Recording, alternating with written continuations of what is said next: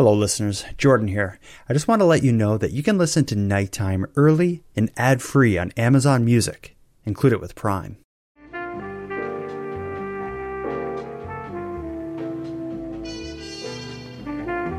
You are listening to Canadian Gothic, a series by the Nighttime Podcast.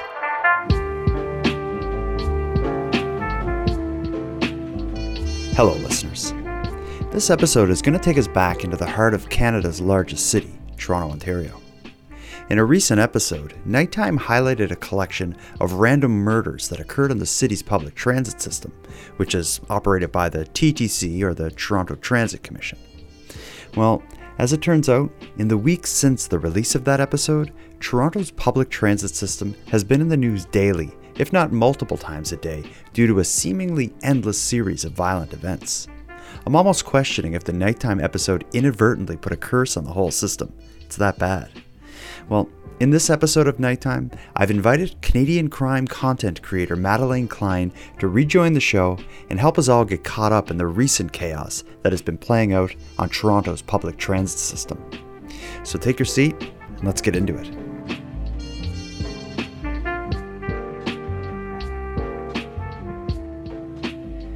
Madeleine Klein, it's minus 40 where you are. It sure is.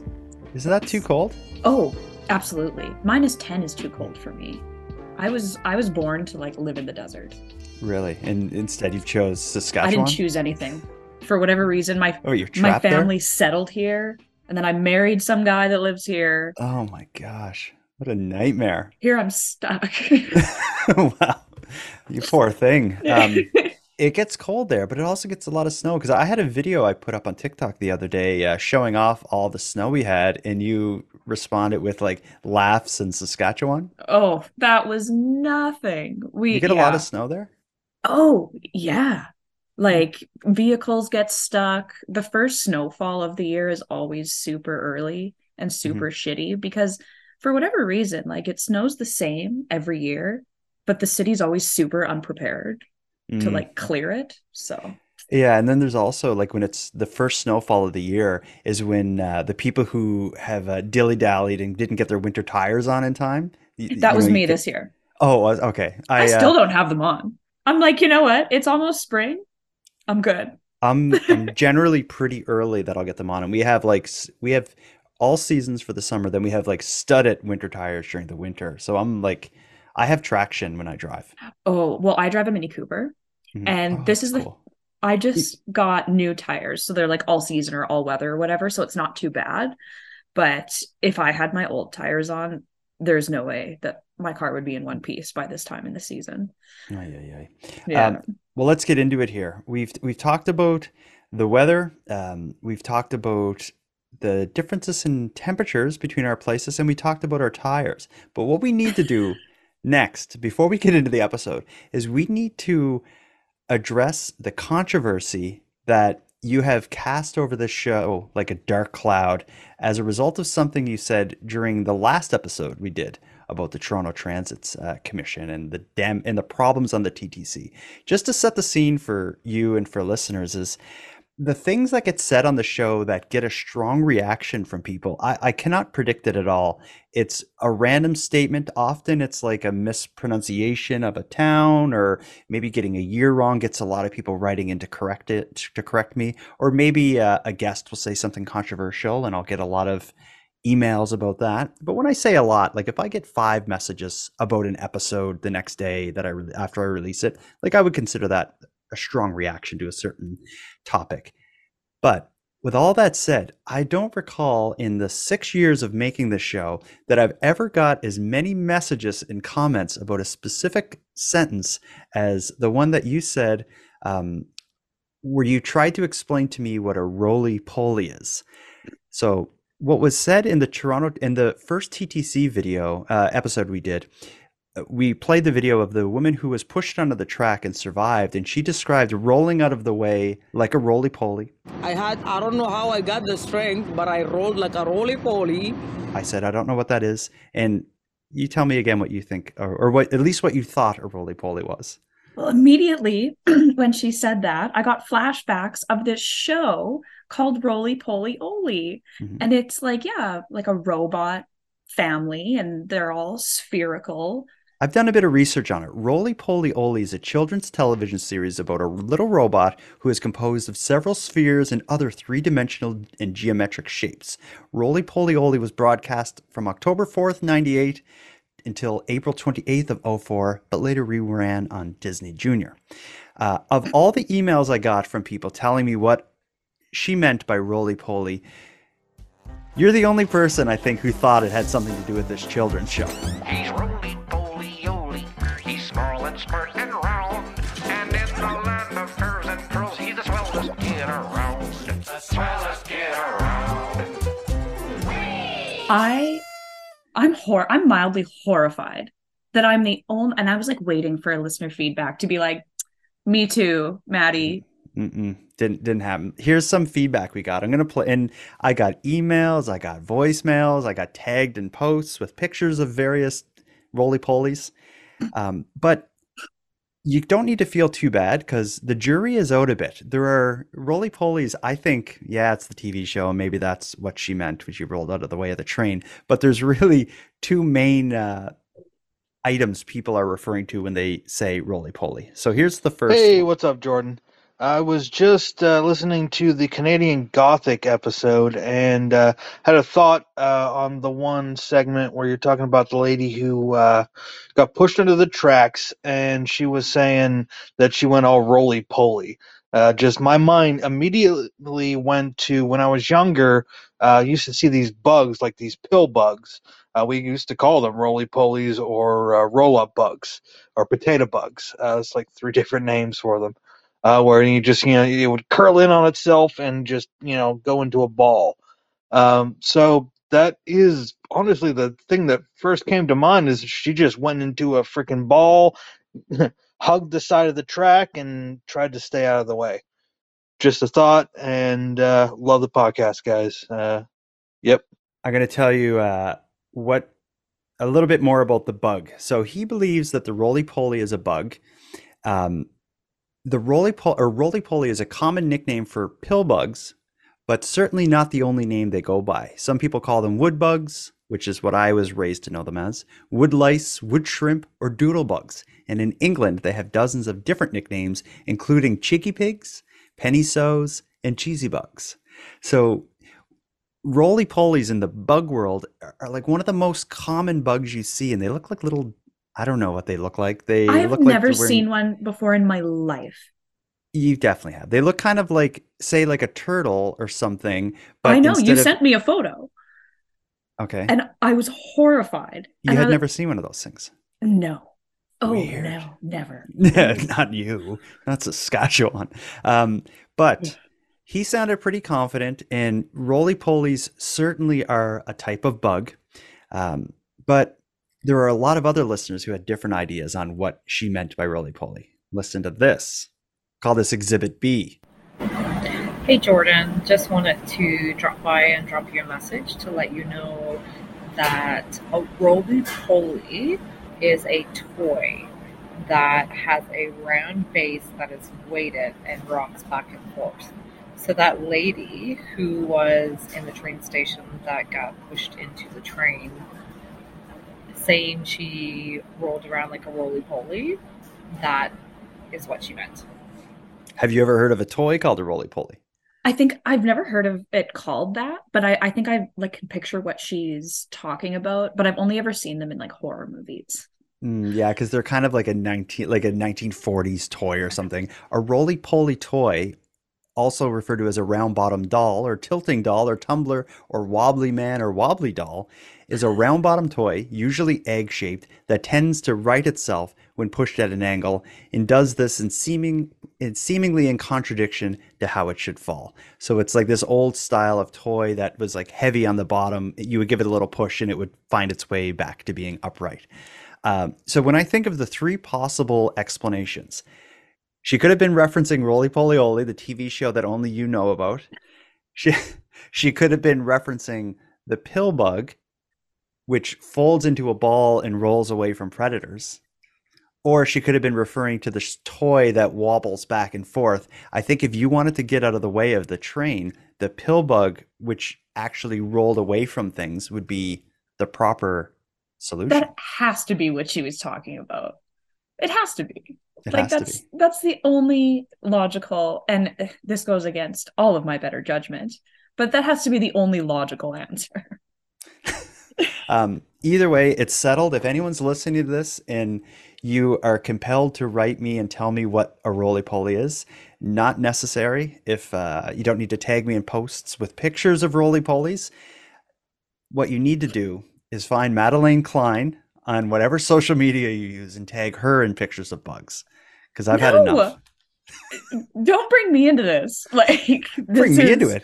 You brought me and the listeners into this. I just put forth my educated opinion on roly-poly-oly. Let's move on. Fine. It's settled. I'm going to consider this settled.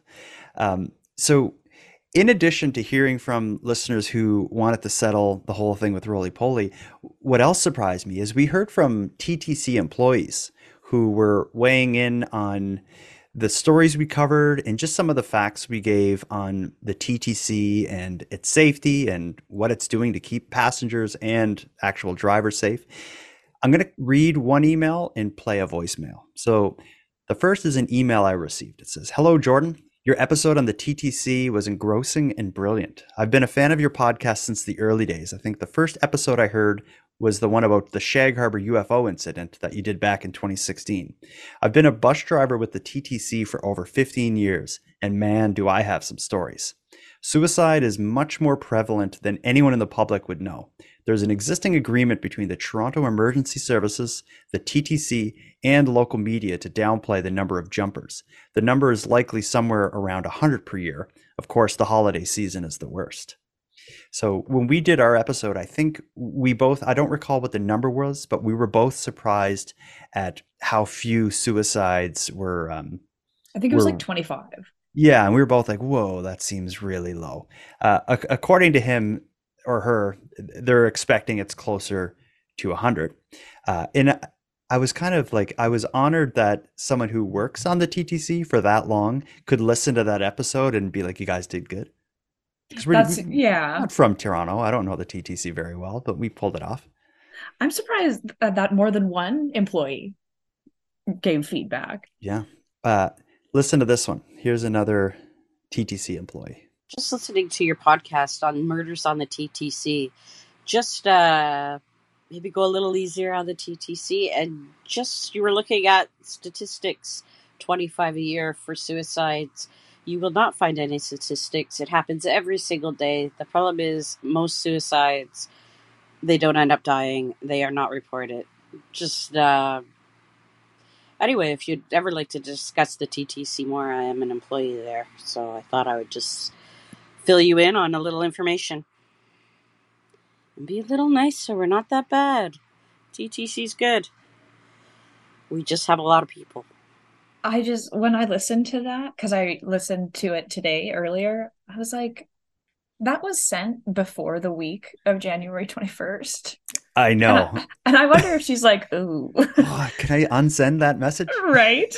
Yeah, and that's why we're here tonight. We released that episode 2 weeks ago that looks at, I think it was 4 or 5 stories of random murder or attempted murder on the TTC that spanned, I think, probably 5 or 10 years. We looked back at that in that episode. Since releasing that episode, it has been like, you cannot look on the news on CBC or any Canadian news without seeing a story about something horrific happening on the TTC. And it's immediately become a major issue in Toronto that the mayor, the premier, citizens, all media, that everybody's involved in the discussion now about safety on the TTC.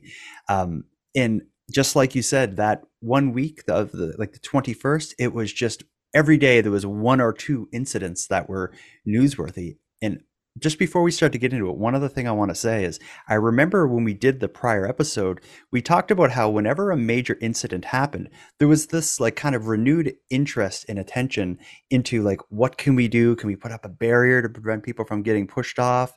Blah, blah, blah. nothing ever got done, but right now it seems like more than ever, people are like, something has to happen. This week has been nuts. Yeah, they're ramping something up because Well, it's crazy. it just makes me see like, what the hell is happening in Toronto? It's what this episode is going to be, and the reason we decided to do this is for one, to address the criticism and put the roly-poly thing to bed, but also there has been so many newsworthy incidents within 1 week that we've collected those stories, and we're going to go through them, and we're also going to discuss the proposed solution that the government has, at least at this point, to try to keep people safe. So let's get into it with, we're going to call this episode More Chaos on the TTC, or maybe it could also be called like A Week of Hell on the TTC. That would be appropriate. Okay, somewhere in the middle. Let's get into it.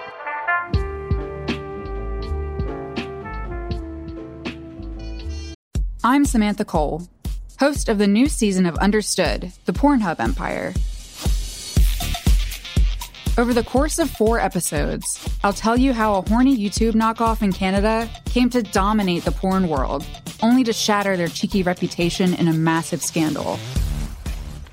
The Pornhub Empire is a new season of Understood from the CBC. Available now wherever you get your podcasts. I'm Aaron Habel of Generation Y, and with me is Jack Luna of Dark Topic. We'd like to introduce you to Marooned, a new podcast that's sure to capture your attention. Tales of the catastrophically lost are what we have to offer. Hikers swallowed by the woods. Explorers discovering nothing but destitution. True crime calamity. Oddities of harrowing human experience. It's a museum of misadventure. So pack a lunch. Subscribe to Marooned wherever you find podcasts. We are waiting. Please hurry. Thank you.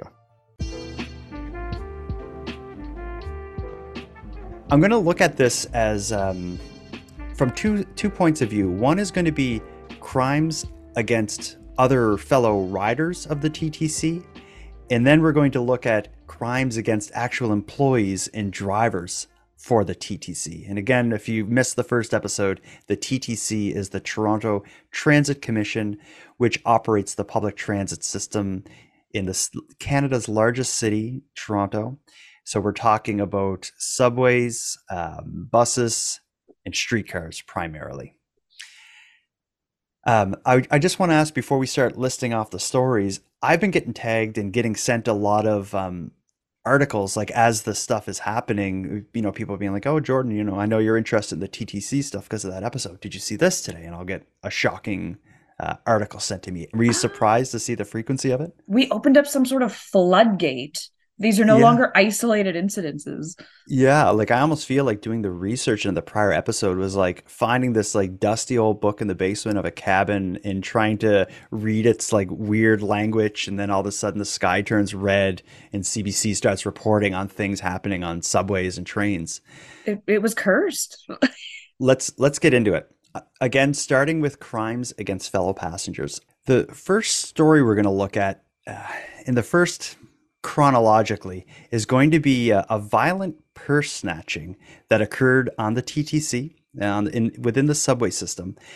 For people who are listening, you'll hear the article, but when you actually see the video, this involves like a scene right out of a movie where it's like kind of like a creepy guy with kind of hiding around a corner waiting for a woman to come into his view for him to basically jump on her and try to take her purse. But I'm going to play that clip and then we'll talk about it. Toronto police are asking for help in their search for a robbery suspect. This is surveillance video from Broadview Station on Monday night around 7 o'clock. Police say the victim was approached as she entered the subway station.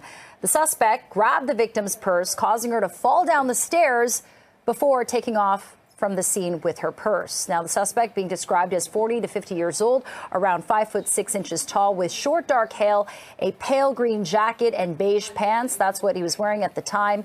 Please call police or Crime Stoppers if you have any information about this robbery. I think when you read about crime and stuff on a subway system, that's kind of what you expect, like kind of a robbery like that. But seeing the CCTV footage and seeing this woman getting like pulled to the ground, gripping on her purse, alone in this underground tunnel below a major city, that's horrifying. Like, have you ever fallen down the stairs in your house? I Uh, couldn't imagine falling down concrete stairs. yeah, and especially like when you look at the concrete stairs in the TTC, they're all like wet and dirty, and the amount of like just like stuff on there, like I don't know, I wouldn't want to fall, I wouldn't want to touch Amount of anything down there. stuff. But he ends up getting away with her purse, and as far as I could tell, they still haven't found that guy yet. Oh no, I thought they did. Oh, okay. When I last looked, I think they were still looking for him, but maybe they did catch him. Yeah, 44-year-old McKinley Manalang. Oh, prick. Yeah, and he's being charged with robbery, failure to comply with judicial release, and failure to comply with a probation order. Oh, a failure to abide by judicial release. I wonder if that was like he was in trouble before and got out with a condition to not, do anything wrong. For sure. Well, because he was clearly on probation too. He violated a probation order. And here he is in the subway grabbing people. I don't carry a purse with me. I'm guessing on occasion you do. Have you ever had a situation where you thought someone was trying to grab it? Never. I actually don't carry a purse. Okay. I used to, but they're such junk collectors. So Yeah. I roll with almost nothing. It's like carrying a small junk drawer with you, right? It Junk drawer in a is. nice leather bag. It just collects. So, but no. And like, even when I went to Europe, and I kept everything in my hands at all times because I was so scared of losing things or like getting mugged. Yeah. So no, I don't have a story. I have now I have my cell phone has like a spot where I can put my like debit card and stuff in it, my ID. So it's like I just have my phone on me, but I used to carry a wallet and I would never keep it in my back pocket. I always kept it in my front pocket and I felt like it was a bit safer there because I have this thing about like Totally. worrying that someone's going to like grab it or something like that. Seeing that news clip and watching that video, I think reinforces the need to watch yourself when you're down there. Well, and that might be, growing up as a woman. I was taught when you're walking alone, walk with your keys between your fingers, and maybe, the less to grab, the better. Travel light. Keys in your fingers, like why? So someone doesn't grab your keys, or so that you can fight back and stab them in the eye with your keys. Oh yeah, so you've never heard that before? Oh no, I just didn't know where you're going. I know you're hardcore, but are you like stab people in the eye with keys hardcore?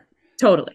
Okay. It's a defense mechanism for sure. Oh yeah, from as long as I can remember, my mom taught me when I'm walking alone to walk with my keys in between my fingers. That's a fine idea.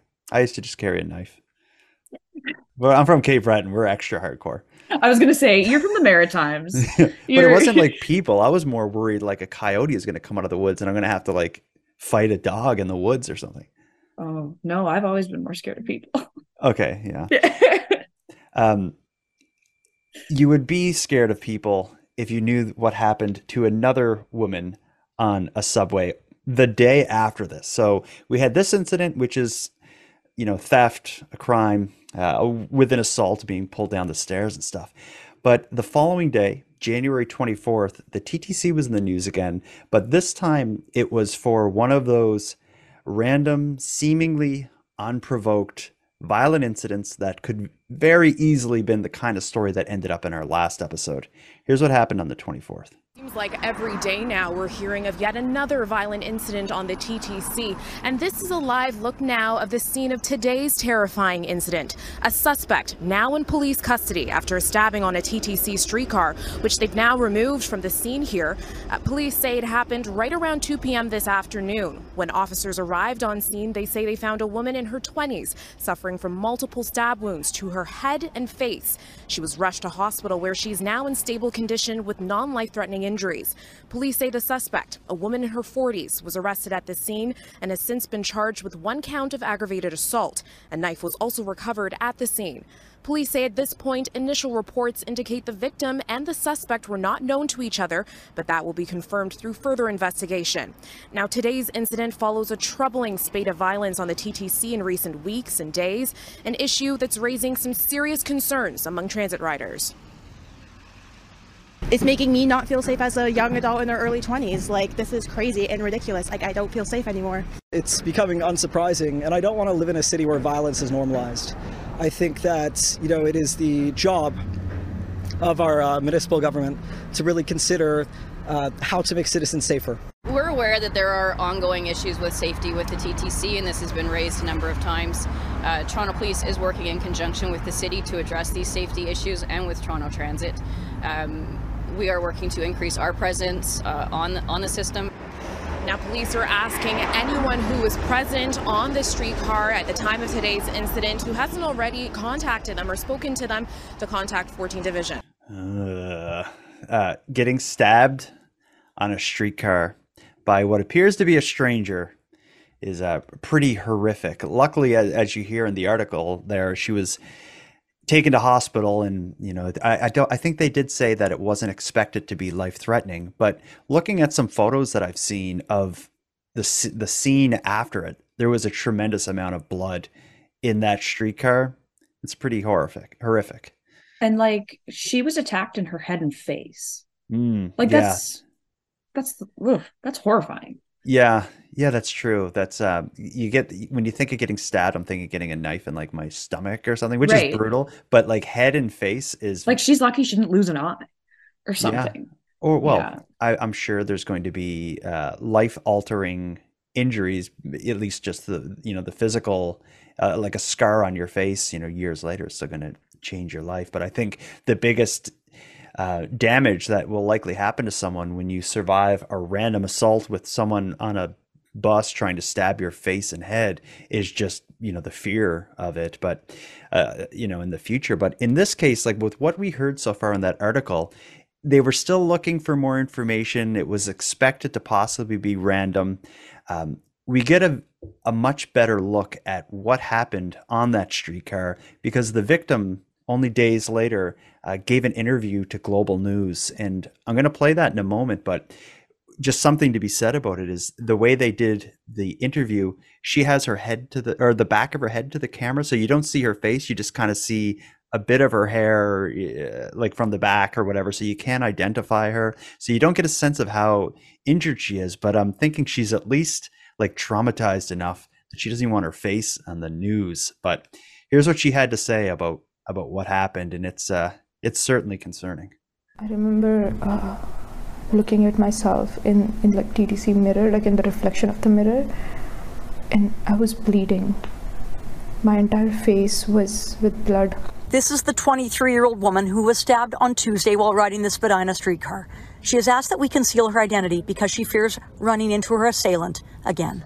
I didn't look at her. I maybe glanced at her. The University of Toronto architecture student, a permanent resident who came to Canada from India to study in 2018, was on her way to meet some classmates. She was heading southbound on Spadina, just south of Bloor, around 2 p.m. when a woman sitting across from her attacked her with a knife. I didn't even see it, like when she took out a knife or whatever, but I just remember like she coming at me, and then I tried to run, and I fell down on the side. And this lady, she sat on top of me and she started stabbing on my head. She began to scream. She believes she was stabbed 6 or 7 times. She also has a defensive wound on her hand and wrist. I just remember like me shouting out loud that help me, somebody help me. Did you see the knife? It was like the folding one, which an army knife, Swiss Army knife. She says the attack seemed to go on for minutes and is severely traumatized. I remember seeing 2 guys. They pulled her off, like from the back, I guess, from the behind, and then they laid her on the ground, and she was there. 43-year-old Leah Valdez remains in custody, facing charges including attempted murder. While the victim says she will heal physically, she is now paralyzed with fear. This question still arises to me, like, it's still in my mind. Why did she even do to me? Like, I didn't even look at her. I didn't do anything to her. I was just sitting, minding my own business. She came to Canada to fulfill her dreams of becoming an architect, now wondering how she can move on. I really want to finish my studies and, finally have my dreams come true, but I don't know if I'll feel safe. Like, I'm being scared of people. And and the victim says a police officer called her to see how she was doing. She says that officer said she had seen the surveillance video from aboard the streetcar and said it was very, very lucky that she survived. For now, this woman, this U of T student, says she is unable to complete and return to her studies, though that's why she is here in Canada. That was her dream. And she says it is doubtful she will ever be able to ride the TTC again. Tracy. Understandably so scared, Catherine, but she's very strong for sharing her story tonight. Thank you for that, Kath. When you see the woman in that news clip, she's just a tiny little thing, would have a very hard time defending herself by a lunatic with a knife. I feel horrible for her. You hear in her voice and in her words that it doesn't seem to be anything that has any kind of motive whatsoever. It's not like they exchanged words or anything. It seems like someone just jumped on her. She's rattled, and for good reason, because that's nightmare fuel. Just Tom, minding your own business and being attacked anyway. Yeah, absolutely. And then and viciously attacked.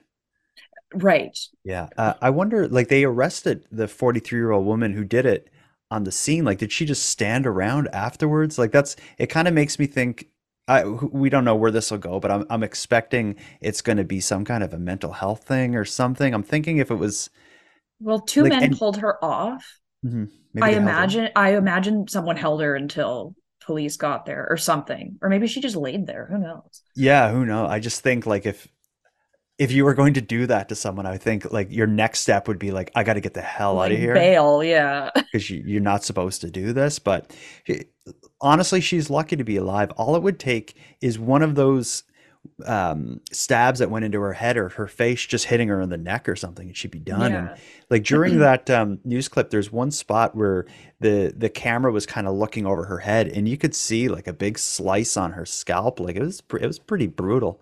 Well, and in the article I read, they said, they rushed her to hospital and everything, and she spent time in the operating room. Like she had to get surgery. Yeah, well, you see on her hand and her wrist where she had defensive wounds, there was a bunch of stitches. So like there would have been that. What looked like the cut that I saw on her scalp, it looks like some of the hair was maybe shaved and it was probably to stitch it up. But yeah, or this is someone like something. She got cut up a bunch. Yeah. In the middle of the day by a stranger on the TTC. And were it not for a couple people on the bus who stepped up and took that person down, this very easily could have been a different ending. Oh yeah. Even if she had, better, for lack of a better word, better aim, like this could have ended with only one stab. Yeah, absolutely. Yeah. Or better aim, or even worse aim. You miss and it ends up in someone's neck. Like, right, exactly. It's gross to think about, but it's just, if you're stabbing someone, whether you intend to or not, you can very, very easily end up killing them. And she's lucky to be alive. Just like it seems like the police said when they spoke to her as well. We saw the footage, and you're lucky.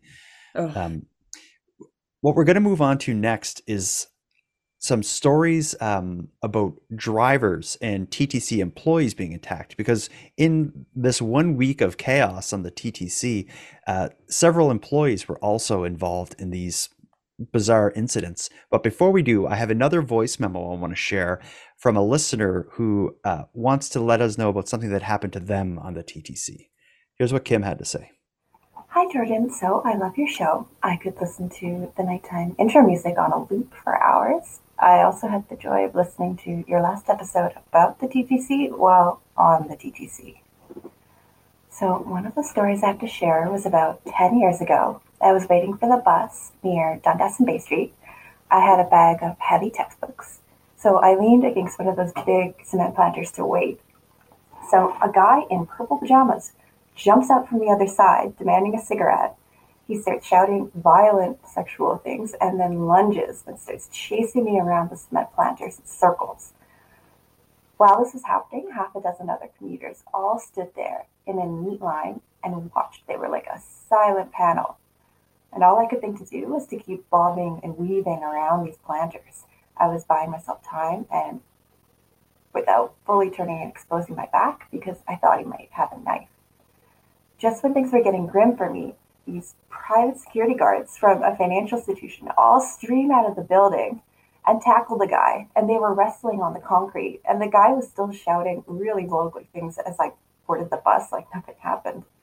I vividly remember sitting on that bus and the bystanders' looks of shame, particularly the adult men, when they realized I had just been a fellow commuter like they were when this happened. I think because of how I dressed at the time and how I was waiting slightly apart, it was easier for them to assume that I knew the guy or had provoked him in some way. Society has become a bit more aware since then, but whenever I see shenanigans on public transit, I always remember that experience when I was younger. When we see a bad situation, it's often our first instinct to make up a silly rationalization, and we do that to distance ourselves from it. So I have a tip. If listeners don't already know this, the TTC has emergency power cut cabinets on either side of each platform if someone falls on the tracks. And above all, don't ever hesitate to call for help. We can't always afford to stand around and hope somebody bigger or stronger will intervene, and we each have to commit to being an active bystander. Don't be like that silent panel of dorks. Thank you for listening to my story, and I hope your listeners stay warm, safe, and sufficiently wary. I love her. Yeah.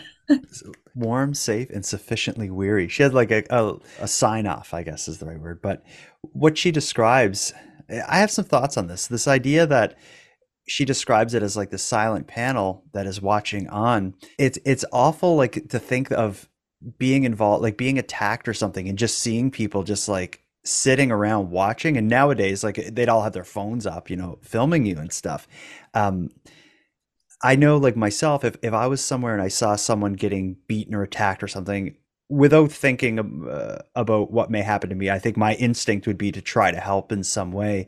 But at the same time, I think when you hear some of these stories with people with knives and all this stuff, it's like you're putting yourself in harm's way by getting involved in some of this. I think I would be afraid to jump on top of someone with a knife. But then again, if I saw them stabbing another person, my mind wouldn't even go there. I would just go to, like, you know, do something and make this stop. So it's kind of a loaded idea, but I think whether it's on the TTC or anywhere, I don't think we can just let things happen to people, like, as humans. No, God, no. Just being a bystander and not doing anything is like the worst thing you can do. By the time I was in high school. Second to watching and filming, not doing anything.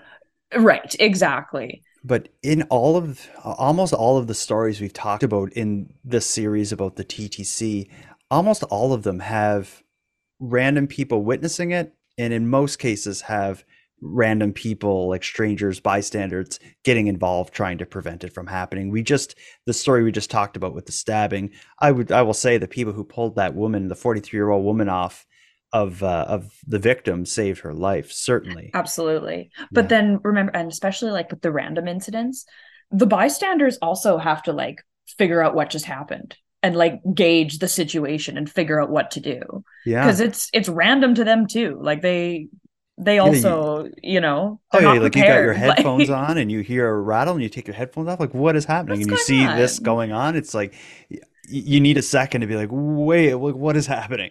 And right, that's kind exactly. of what Kim, I think in the voicemail that she sent there, she kind of described that, like, people probably like may have thought like I was with him and like I got in a fight with my boyfriend or something, but she's like, they no, were trying to justify it somehow. Yeah, like, no, that was just a complete nut that could have grabbed you but grabbed me instead. With B, she ended with like, be sufficiently weary. Yeah, I think like these stories in this episode, this series has taught me, you know, on public transit, whether it's in Toronto or anywhere else, you got to look out for yourself, look out for each other. Just keep your eyes on things. If you see something, say something.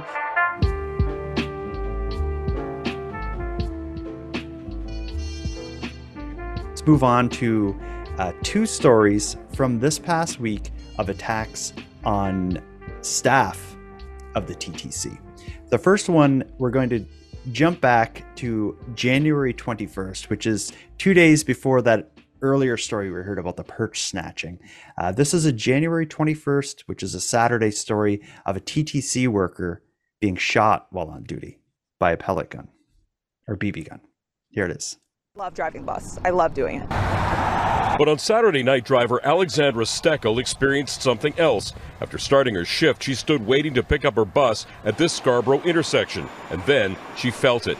Looking down at my phone, I didn't see what was hitting me. I didn't know what was hitting me. And then when I looked up, I was hit, just square in the forehead. A drive-by shooting, but those weren't actual bullets. By the time I turned back to look, it was just a car with some teenage kids in it. They had a BB gun or an air rifle kind of gun hanging out the window. Then she heard it. All they said to me was, "You TTC." Steckel says she feels lucky she wasn't hurt. Even though air guns and ones that fire BBs can cause a lot of damage, as you can see in this video. With TTC operator safety issues growing last summer, Steckel wrote Mayor John Tory expressing concern. She says she got no response. But on Monday, she wrote another letter to the mayor and got an answer. Steckel also says she heard from TTC head Rick Leary, who wants a meeting, and she got a call of concern from Toronto's new chief of police. Making the system safer for operators is something within reach, she says, by providing more security at stations and doing something about uniforms. But when I put on that uniform, suddenly I'm, a lot of people's worst enemy, right? So the uniform is making us a target. Steckel says among many drivers, there's a growing feeling that requiring operators to wear uniforms to work causes more risk. The operators right now, they don't want to wear the TTC jackets. They don't want to wear our uniforms to work. They want to be in plain clothes so that when we are on the streets by ourselves, we're not identifiable. We are just, the same as everyone else. Steckel, just 16 months in the job, worries she may not be so lucky the next time. It's a pretty bad sign that employees feel unsafe wearing the uniform. Is this something new? Because this blew my mind. Yeah, it must be, because that shocks me. Like, what would you have? What did they do? Well, I guess people are probably mad if the bus is late or something. Like that. Other than that, what could possibly be like, screw you, TTC, and shoot someone in the head with a BB gun? And you're a teenager. How could the TTC possibly have pissed you off that much? That poor woman. Mm-hmm. I've never been shot with a BB gun, but I imagine it hurts. It hurt like heck. Yeah, I've been hit by them, but never in the face. Usually, I've been hit through my jacket and stuff, and it hurt.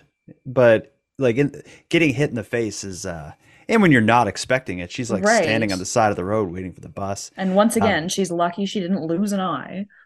Yeah, but it's an attack against an attack by a teenager which was probably a disorganized, stupid thing that they did, but still, it's awful. She explained how she looked and saw these teenage boys, and she said they had the gun out the window. Yeah, like a drive-by shooting from a video game or a movie or something. What were they thinking? Were they the only ones in this car? Are they just wandering around with a BB gun? Because I'm picturing a long BB, a long rifle style BB gun. Or was it just a little one that's easier to hide? As far as I know, it was a car of teenagers and one in the back seat hanging out the window with what looks like a rifle that's a BB gun. Yeah. Driving through downtown, near downtown Toronto, which that raises all these other questions. Right. There are so many questions. Oh my God. And I don't think that these boys were ever caught, to my knowledge. Not that I could see. But man, it's just not cool. That's far bizarre. But not the only bizarre attack against a TTC employee. Let's jump ahead to January 25th. This one is truly nightmare fuel. Listen to this. Another day, another alleged assault against Toronto transit workers, this time in the heart of the city. Just after 7:30 this morning, 2 TTC workers were reportedly chased by a suspect with a syringe. It happened near Yonge and Dundas. Both employees were able to get away safely and no injuries were reported. One suspect has been arrested. Okay, that is, I don't know. I'll take my chances with getting stabbed with a knife before a stranger stabs me with a syringe. I'm sorry. And it doesn't matter what kind of syringe. Any syringe is not okay. Yeah. I'm trying to figure out, was this an insulin syringe, or was this a syringe that you see in a horror movie, or? Yeah, I don't know different types of syringes, but when I get I'm in the medical field, so yeah, you know, I know my syringes. Yeah, when I get my flu shot every year, that's getting poked with that thing. It's I find that so traumatizing. then imagine like you're at work underground under a city, and there's just like a lunatic with a syringe charging at you. That is like from the movie Saw or something. That is a nightmare. And these workers, what I read is they had to run away from this guy who's chasing them, and they eventually got to this kind of like a glassed-in booth that employees can get in, and they managed to get in and shut the door behind them and like lock it as this guy's like outside banging on the glass and stuff before they come and get him. I want to know more. Like, was there something in this syringe? I mean, it doesn't make it any better. Yeah. But like, I want to know what this guy was thinking and why. What was the issue? How did he get the syringe? Well, I don't know. Very little has come out about this. And the reason for that is because there has just been so many attacks on TTC staff and riders in the week that each one of these stories just kind of pop up and disappear because later that night, there's a new one to take over. They can't keep up. Yeah, because we had the BB gun incident, we had the syringe. The story that I think took over the most during this 1 week on the TTC was a situation that involved a TTC employee being swarmed by a group of kids. And a swarming is when a large group of people attack one person. I'm going to play the news clip, but this one is turning out to be a little more complicated than it sounds initially. So listen to this. The surveillance video shows a bus pull up to a stop at Marion Road at Kennedy at 3:36 p.m. Moments later, a group spills out of the transit vehicle, and you can see a skirmish ensue, someone getting knocked to the ground as a large group gets involved in the melee. There were two on-duty TTC operators who were on their way to a relief point to pick up their vehicle and go about their shift. And they were attacked by, as police have said, a group of 10 to 15 people. Police say there was an altercation between a group of teens on board a TTC bus yesterday afternoon, and two TTC employees would end up being physically assaulted. It's just really bad because these people are trying to work. It's scary because you go to work thinking you're going to be okay and you're fine. This incident comes just days after a TTC operator was shot with a BB gun while taking over a bus in the area of Markham Road and Progress Avenue. And last month, the TTC operator was assaulted and robbed by a masked male while on duty at the Long Branch Loop in Etobicoke. The union representing TTC workers is calling on the TTC and the city to do more to prevent all forms of violence against its members. Meanwhile, the city's mayor is also decrying these attacks, tweeting, "We have to put an end to these acts of violence and disrespect against transit workers." 14 boys, all 13 years of age, were identified through TTC surveillance video and arrested. 2 boys were charged with a single count of assault. 2 other 13-year-old boys were charged with 2 counts of assault. A group of 10, 13, 14-year-old boys attacking TTC staff. That's a bit of a scene in the middle of downtown, in the middle of the day. It happened 3 days prior. Yeah. Why do you sound so surprised? Well, and it also, like, not necessarily relevant to the TTC, but if you follow crime news in Toronto, just before Christmas, I think, or maybe it was just after Christmas, there was like a large group of like 13 or 14-year-old girls who were arrested for, I think, beating a homeless man to death. And they eventually got caught, but before they beat the homeless man to death, they were actually causing trouble on the TTC. They eventually leave the TTC and they killed someone above ground, which is why it didn't make it into our prior episode. But this is a bit of a thing. But in this specific case, with this swarming of the TTC staff, the initial video that came out was shot from across the street. And what you see is 2 staff members outside of the bus with a large group of kids around them, and they're all kind of like pushing and screaming, and then they end up on the ground all fighting. So it was originally people's opinions, and the news reports were going based on that video. But a couple days later, another video was released from a different angle, and that kind of changed, maybe not, I wouldn't say changed my opinion, but at least it gave me a few new questions about what may have happened. But in the second video that was released, you actually see one of the TTC employees push one of the kids, and that looks to be what's what starts the whole melee. Apparently, the story that's going around is that there was some kind of incident between riders on the bus. Some kids got kicked off the bus. A TTC staff member followed them off the bus to, I don't know what they were going to do, yell at them or something like that. And that's when the push happened that started the whole thing. So I have a feeling this is one that's going to have more to it than meets the eye initially. Yeah, I agree. And because when I watched the other video of the employee pushing him, I was like, okay, wrong, maybe. Mm-hmm. But I don't think he would push him for no reason. Something else happened. Maybe the kid was mouthing off, and maybe he deserved it. Yeah, who knows? But I think if you are, whatever your position is, if you're faced with like a group of 10 angry 13-year-olds and everyone's screaming, I think like pushing one of them, unless it's absolutely necessary, is not really the best decision. That is really stirring up, like really kicking the hornet's nest. He really underestimated that large group of children because, they swarmed and they swarmed quick. Yeah, but it raises these questions about security on the TTC, the presence of police. Who is going to protect people when you have 10 or 14 people coming after you on the TTC, and there's one bus rider or something is not going to be able to stop it. And in some of these stories we hear, people are getting stabbed with an ice pick or set on fire while they're waiting for police to arrive. So it's I think at least this incident, although there seems to be more to it, at least continues to raise the question of a police presence or a police force for the TTC or something to keep people safe on there. And with all of this stuff that has gone on over this 1 week that we've been focusing on, it has become a political issue.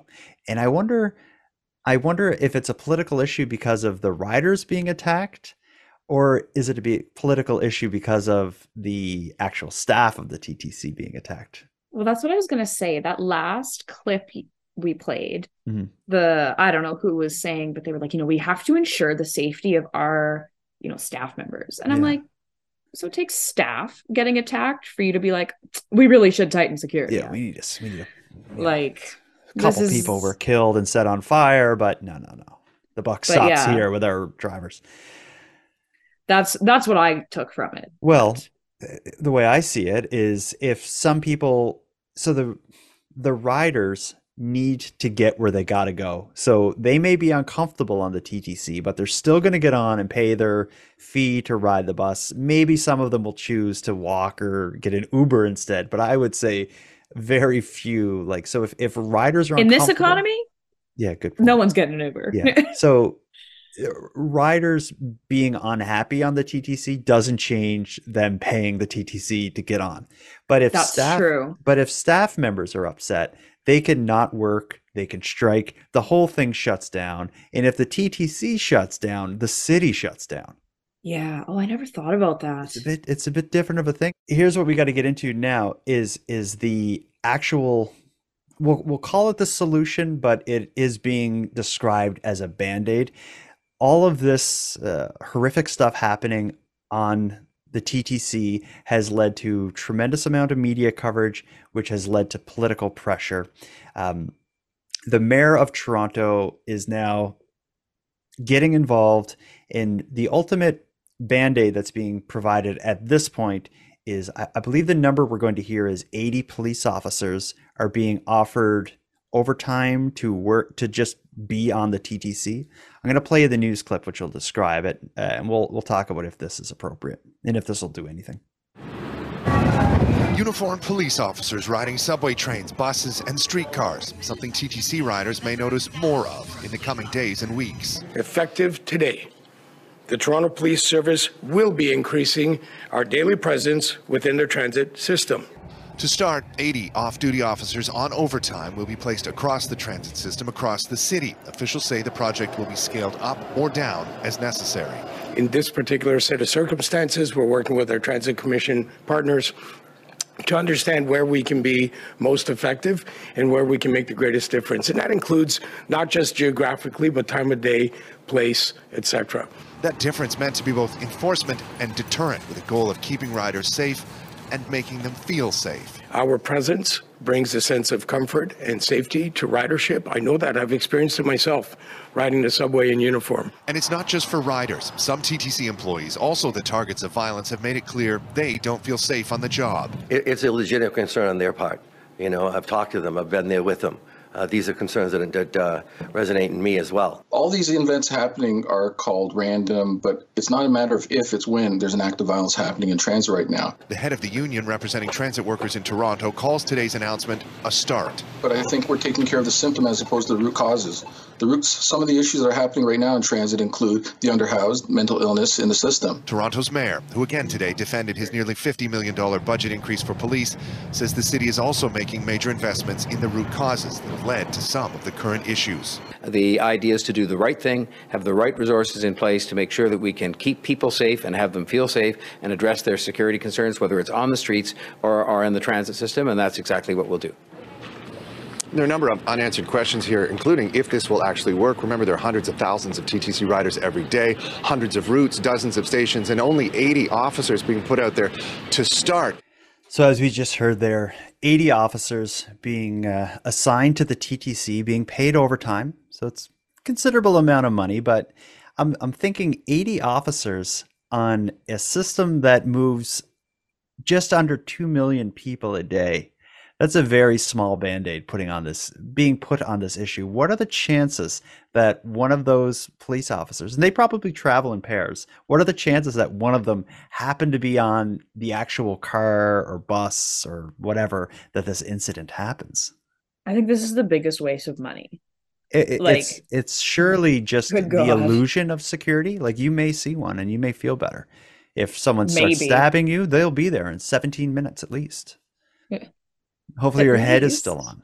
Yeah, well, right. When you get on a subway, the subway is a big long train made of individual cars. What are the chances that there's a cop on the train you're on, let alone on the car you're on? If someone's stabbing me in car 34 and the cop got to come all the way down from car number 2, hopefully there's a bystander who's able to pull, the knife wielding maniac off of me. But it's just, yeah, I don't know. They have to do something. So they're like, we'll do 80 cops. And on overtime, no less. Mm-hmm. And I don't want to get onto this tangent because that's a whole other thing. Oh, are we going to talk about defunding police? Oh yeah. I'm that kind of gal. So okay. Let's not get political. That's a political statement. What if 80 cops being paid overtime? I wonder what that would translate just into just security guards or something. Because it's not like you need a cop who knows the law. All I would want on there is someone with a taser or something. Well, and that's what I was thinking. I was bouncers. like, cops seem like such an overkill. And especially at overtime, they're making way too much money for something that's not going to work. So yeah, why not put those funds into hiring more legitimate security? Because didn't you say the TTC security is kind of in between a cop it seems and then they, just a regular security personnel? Yeah, it's like they kind of have almost have their own police force where it's somewhere between security and police, and they have some kind of ability to arrest and take people into custody and stuff. But I would think, did they carry a weapon? If you know, I don't know, but I would think a taser would be effective. Well, exactly, and that's got to be at least cheaper or right on par. Yeah. And again, when we're talking about security and all this stuff, that is the Band-Aid that needs to be placed on the issue. But ultimately, so many of these crimes that we've talked about seem to have mental health implications, and a big or mental health as kind of an overarching theme of them. If you have a public transit system that is also doubling as a homeless shelter and a crisis shelter, this stuff is going to continue to happen. So I wonder what it would cost to open up a few more, or put some money towards homeless shelters versus, paying these cops. But, or even just mental health facilities or anything like that. Mental health.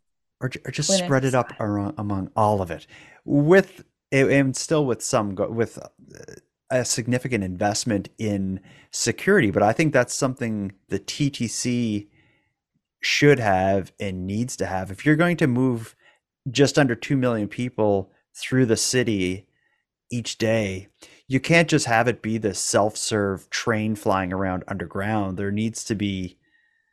Well, and what would be a feasible solution? Because it's not like you can get airport security to enter the subway. Yeah, that's true, because it needs to be fast and efficient, and it also needs to be priced at a way that everyone can afford it. So it's not like they can't make up all that much of it through the fees. Like, some people may say they should just raise the fees 25% and whatever, but yeah, that's also not the solution. It's a complicated problem. Totally. Yeah. It's certainly, for whatever reason, just like rearing its ugly head in Toronto ever since we released lately. Yeah, it's nuts. Well, I've talked to a few people in Toronto, including my best friend Randy, who I've described as the TTC's biggest fan. Is he listening? I'm sure he is, but he's down. Actually, he probably shut this off. I was just gonna say he's gonna share it and be like fake news. Yeah, but what he says is that and what others I've spoke to have said is that the TTC is a different beast during the winter because it really becomes somewhere that the unhoused and mentally ill who should have other resources, they go underground and get onto the TCC where it's warm. And that kind of makes sense. And is it 24 hours, the TTC? I believe so. Yeah, it's complicated. I hope that 80 police officers somehow are able to at least make some people feel safe, but I don't know if feeling safe is even important at this point. No. Feeling safe and being safe are two very different things. Yeah, certainly. And, if you're amongst a crowd of, 3,000 people getting onto a train and there's one cop, I'm like, is he going to be able to help me? Exactly. Yeah. Well, and lots of people also don't trust cops. So we live in a complicated world and we live during an awful time. That puts it really perfectly. Short and sweet, but right to the point. Yeah. Well, let's start wrapping this up. Madeleine, we end typically with you teasing what you're doing next. You just released an amazing video on, correct me if I get the pronunciation wrong, Jeremy Skibicki? Skibicki. Yeah. You have a video outlining his crimes and the issues that surround finding his victims at the landfill. What are you working on next? I am working on a kind of local case to me. Back in 1993, there was a murder of a 70-year-old man just outside of Kamsack, Saskatchewan. But two sisters, the Quaison sisters, they ended up being convicted of second-degree murder, and they are still incarcerated 30 years later. But it's a wrongful conviction. Yeah, they were also with their cousin who was underage at the time, and he actually admitted to killing this man. And he's admitted many times, but they're still incarcerated. And yeah, it's very odd. You release a YouTube video every Tuesday? Every Tuesday, yeah. Okay. And people want to find you there. You're Madeleine Klein. Madeleine Klein, all one word. Well, we'll start wrapping it up. Anything else you want to tease or talk about before we go? Or anything you want to say for people who are going to ride the TTC? What did our listener Kim say? I liked what she said. Yeah, she said... something about being weary. And be sufficiently weary. Sufficiently weary. I love that. Yeah. I think it was I don't remember her exact words, but it was like, be happy, stay safe, and stay warm. Yeah. And I hope the listeners stay warm, safe, and sufficiently wary.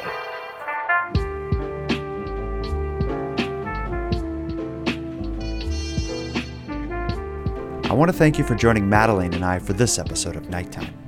Now, I'm going to start wrapping things up here, but before I do, I have thanks. First, a big thanks to Madeleine for sharing another evening with me and with you, the listeners of Nighttime. A big thanks to Monty Data, who contributes the music for this episode, and LJ from the Dystopian Simulation podcast, who provides the intro and outro voiceovers. But lastly, and most importantly, I have a massive thank you to everyone who listens to Nighttime, as without your interest and your support, this show would be as pointless as it would be impossible. Now, on the topic of support, let me thank the newest subscribers to the premium feed. Gavin, Rashley, and Kitty Cat, thank you for going premium. And for anyone else who'd like to support the show but can't do it by way of a premium feed subscription, you can give us a big hand by simply sharing this episode on social media and letting some like-minded friends know what's been going on the TTC. If you have any story ideas, if you want to give feedback on the show, or contribute a voice memo to be aired and responded to in an upcoming episode, you can do all that and more at nighttimepodcast.com/contact. We both hope to hear from you. But until then, take care of each other, hug your loved ones tight, and stay sufficiently weary. The Nighttime Podcast is written, hosted, and produced by Jordan Bonaparte.